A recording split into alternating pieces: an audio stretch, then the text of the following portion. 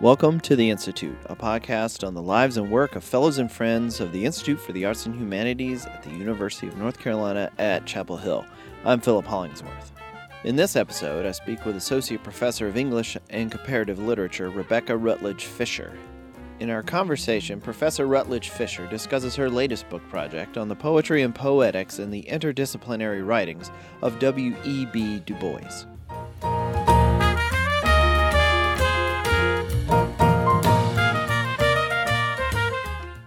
All right, Rebecka, thank you very much for joining me today and talking with me about your research. Thank you for having me. It's really such a pleasure to be here and to get a chance to talk with you and to talk about this work that has been so important to me and hopefully to other people.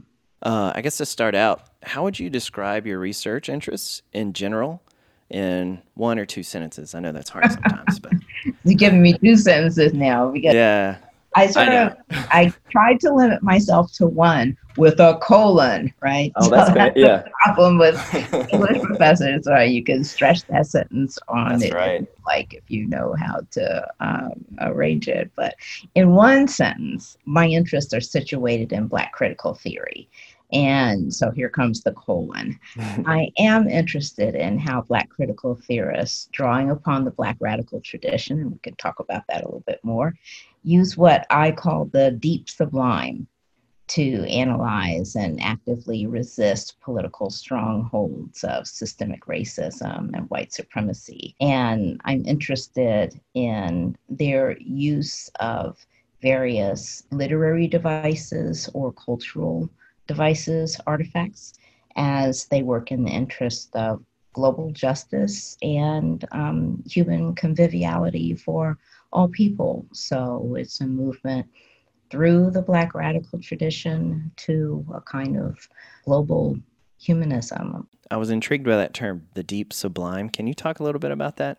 Yeah, it's a term that I've been developing, and it's informed by 18th century theories of the sublime that come from Immanuel Kant, and less so from Edmund Burke, but from Immanuel Kant, because it's in the French and German traditions of the Enlightenment that I'm better versed than in the Anglophone traditions. I'm a comparatist by training, and so I'm interested in Kant's notion of the sublime as he develops it in the Critique of Judgment, the final of his three critiques, where he seeks a way of traversing the gap that separates pure reason and practical reason. And so for him, it is the reason that comes through, or the experience that comes through an engagement with the sublime, right, with the aesthetic.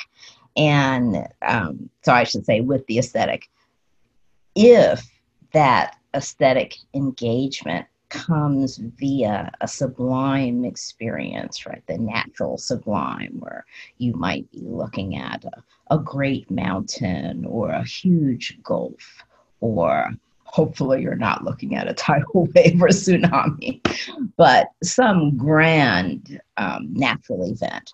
And he also thinks of it in terms of the mathematical sublime, notions of infinity. What Kant postulates is that we can come to at least approach knowledge and understanding that we can't fully grasp, but know is there. And we do that through this engagement with the sublime. So my theory, which I'm developing in relation to this book on Du Bois, is looking at what I'm calling the poetic sublime, how one imagines that which lies beyond knowledge and articulates that imagination through the poetic. And so the poetic then becomes instrumental in creating new knowledge, because it can then lay the foundations for that. Well, thank you for that. And you mentioned it in your answer about the sublime earlier, but can you talk about your current research project? Well, the project is titled The Thinker as Poet, The Poetries and Poetics of W.E.B. Du Bois. So before I get to the discussion of the sublime, I just want to give you a little bit of background here and talk about Du Bois as being one of the foremost Black radical figures coming out of the Black radical tradition. And of course, there are many others of extraordinary merit: Toni Morrison, Angela Davis, James Baldwin, who's in renaissance of sorts right now, and Hortense Spillers in the United States, Frantz Fanon and Edouard Glissant in the Francophone Caribbean, and Wole Soyinka of Nigeria. But Du Bois is, for me, paramount. I've studied his work for more than 20 years and have published a number on him. And he's the focal point of my first book, as you know, Habitations of the Veil, Metaphor and the Poetics of Black Being in African American Literature. And so there I was focusing on metaphor as a way to forge new knowledge, right? Metaphors as exploration in both language and knowing that open up the unknown. This current book builds upon that. Du Bois was a lever and the framer of that first book project. The current research project aids me in developing what I'm calling a concept of poetries. Will allow me to focus on the broad array of inventions Du Bois put forward. Du Bois was trained in philosophy. He studied psychology under William James at Harvard. He was also trained as a sociologist and actually carried out the first work of urban sociology in the country. And so he is one of the founders of that discipline.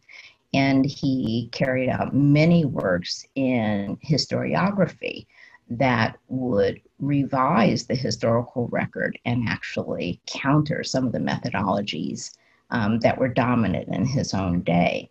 But in each of those works, he uses the poetic.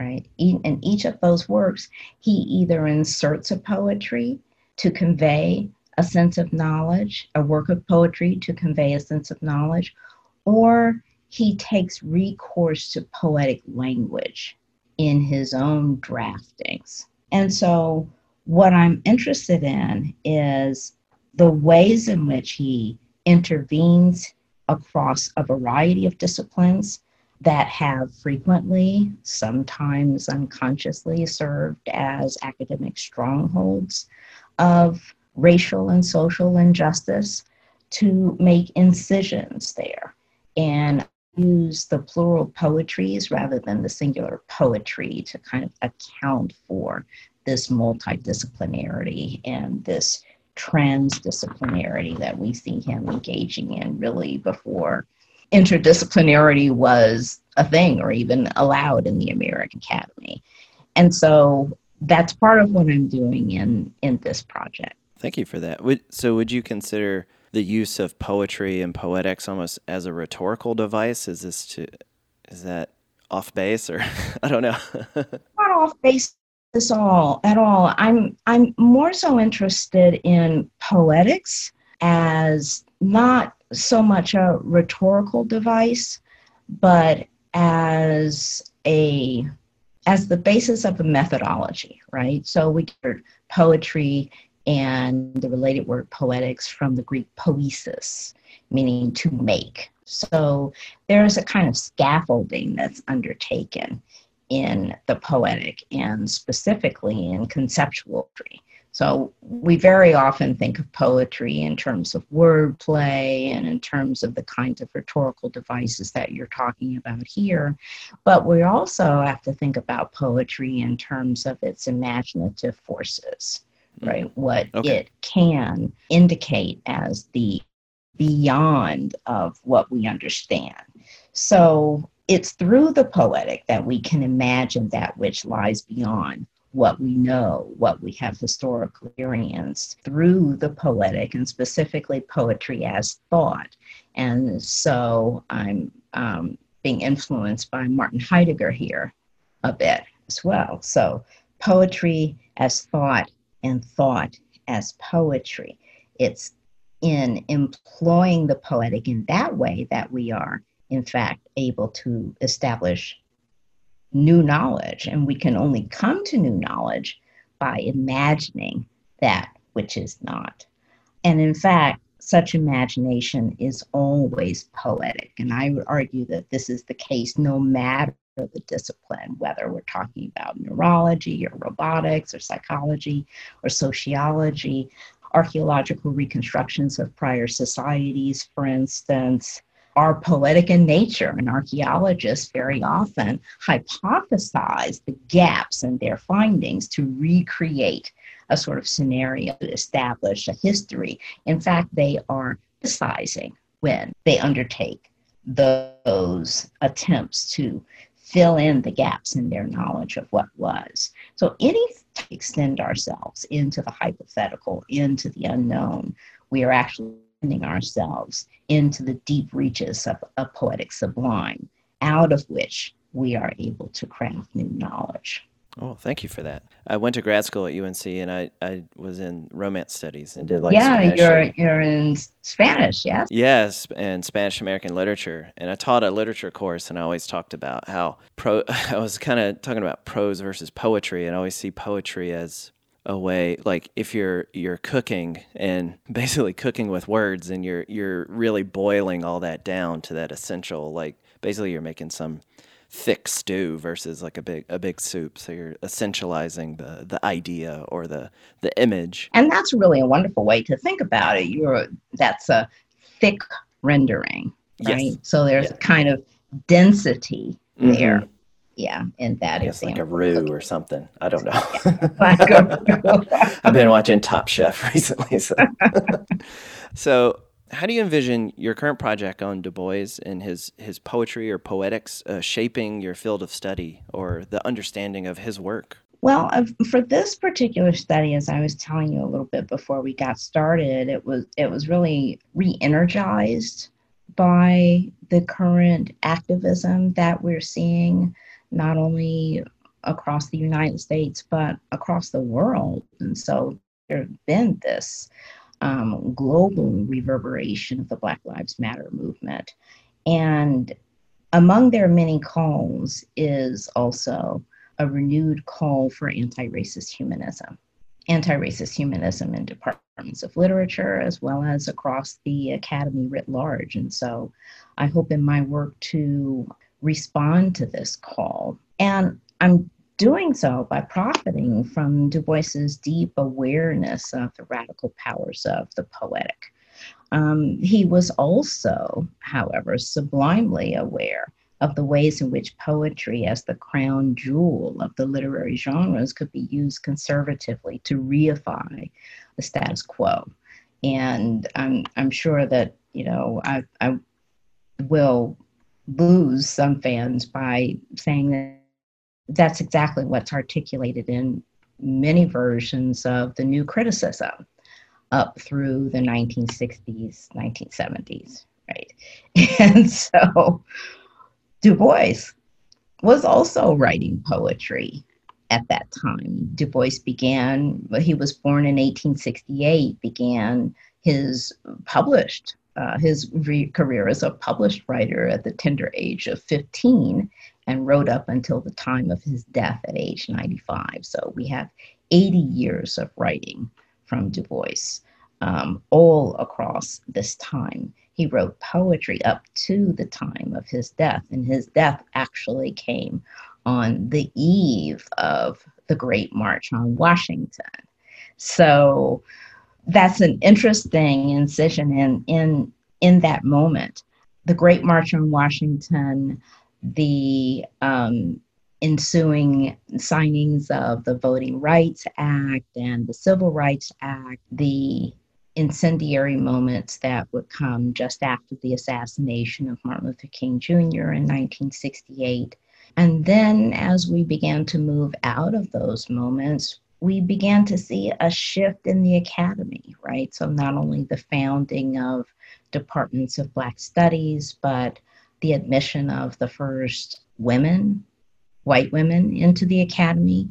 And many people don't realize this, but white women academics very often come into the academy under the title of minority professor.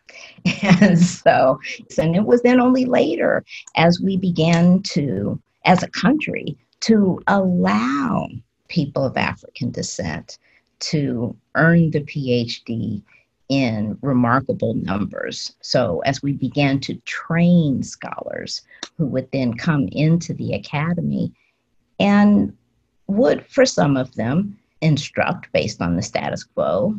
But for others, there came this incisive moment where they recognized very clearly that every work of American literature is about race, even works that portray only white characters, those works too. So, the aftermath of that revolution, I'm calling it, the bringing of critics of color into the academy, still reverberates. We still have, yeah, I mean, you can look at local examples in the academy of the breaking off from departments of literature of a collective of scholars who wanted more, quote unquote, progressive or incisive examinations of that literature. So you have at, let's say, Duke, for example, a Department of English and a program in literature. You had that same kind of schism take place at Syracuse University. So there are still debates over the kinds of racial conservatism that have been enacted through the dictates of formalism and new criticism. So it's my hope that Du Bois's work, my work on Du Bois, will shed light on his use of poetry and the ways in which the poetic has figured not only in the tradition of Black critical thought, but also most significantly in the contributions of Black radical thought in support of global humanism and universal rights. As we begin to pay attention to those questions in very important ways in our specific departments, and for me, that would be in Department of Literature. So I hope that my work has some impact on the humanities writ large and on the contributions that an anti-racist, anti-white supremacist humanities can and must make to society. To wrap things up, I just want to know if people, in anticipation of this work, want to get started on books related to what you're working on currently, or some of the primary resources. What's a book that inspired your research? Well, again, I turn to Du Bois. All of Du Bois's books inspire me. And of course, the one that people would probably be most familiar with is his Souls of Black Folk, which was published in 1903. And that's a book that's dear to my heart. I suppose, though, I cannot choose only one. So if I had to say which books of Du Bois's most inspired me, I would actually choose two different ones. The first would be Black Reconstruction in America, which was published in 1935. And that's a book of critical historiography that actually revises our understanding of the unfolding of the Reconstruction period in the South and across the United States. And Du Bois contextualizes it globally. It was widely contested in its day, but it is now the standard understanding of the Reconstruction period. So that is the first one, that globally inspired study of democracy in the United States and in the American South before and after the Civil War. The second would be a lesser known work of his entitled The World in Africa from 1947, so a couple of years after the founding of the United Nations. And that's a groundbreaking resituation of Africa in the crucible of world history. He takes us back to a time prior even to the Egyptians, whose civilization arose before that of Greece. And indelibly shaped the civilization that would arise in Greece. And so both of these books are instrumental in my work as I work towards grasping a decolonized global history of poetics. in which Africa's signal role is recognized. The World in Africa guided me to a history of poetry that begins not with Homer, but but with a time even before Aesop, the Ethiopian poet, who is cited as a forebear by both Homer in the Iliad and by Aristotle in the Rhetoric and the Poetics.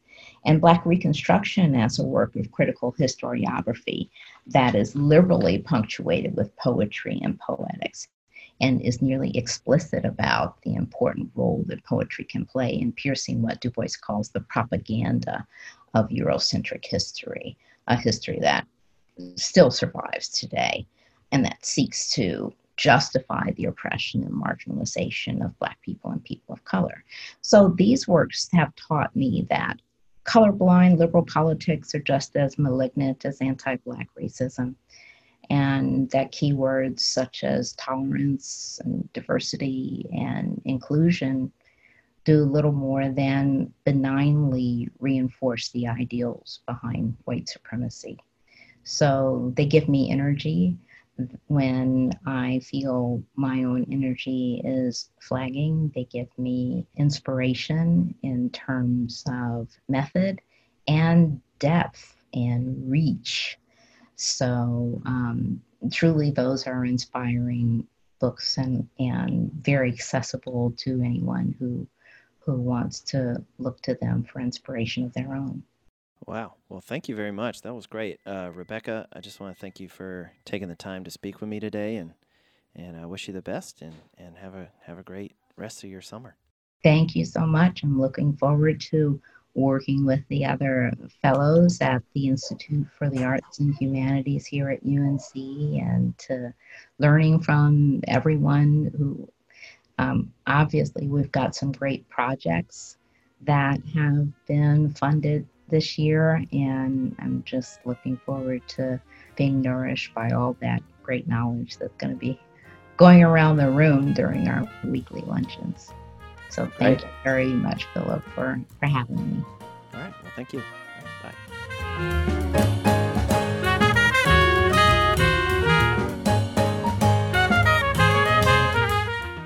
Check back at iah.unc.edu for the latest news on our fellows and upcoming events at Hyde Hall. You can find all our episodes of the podcast on the website as well as iTunes, SoundCloud, and Spotify. Please like us on Facebook and follow us on Twitter at IAH_UNC.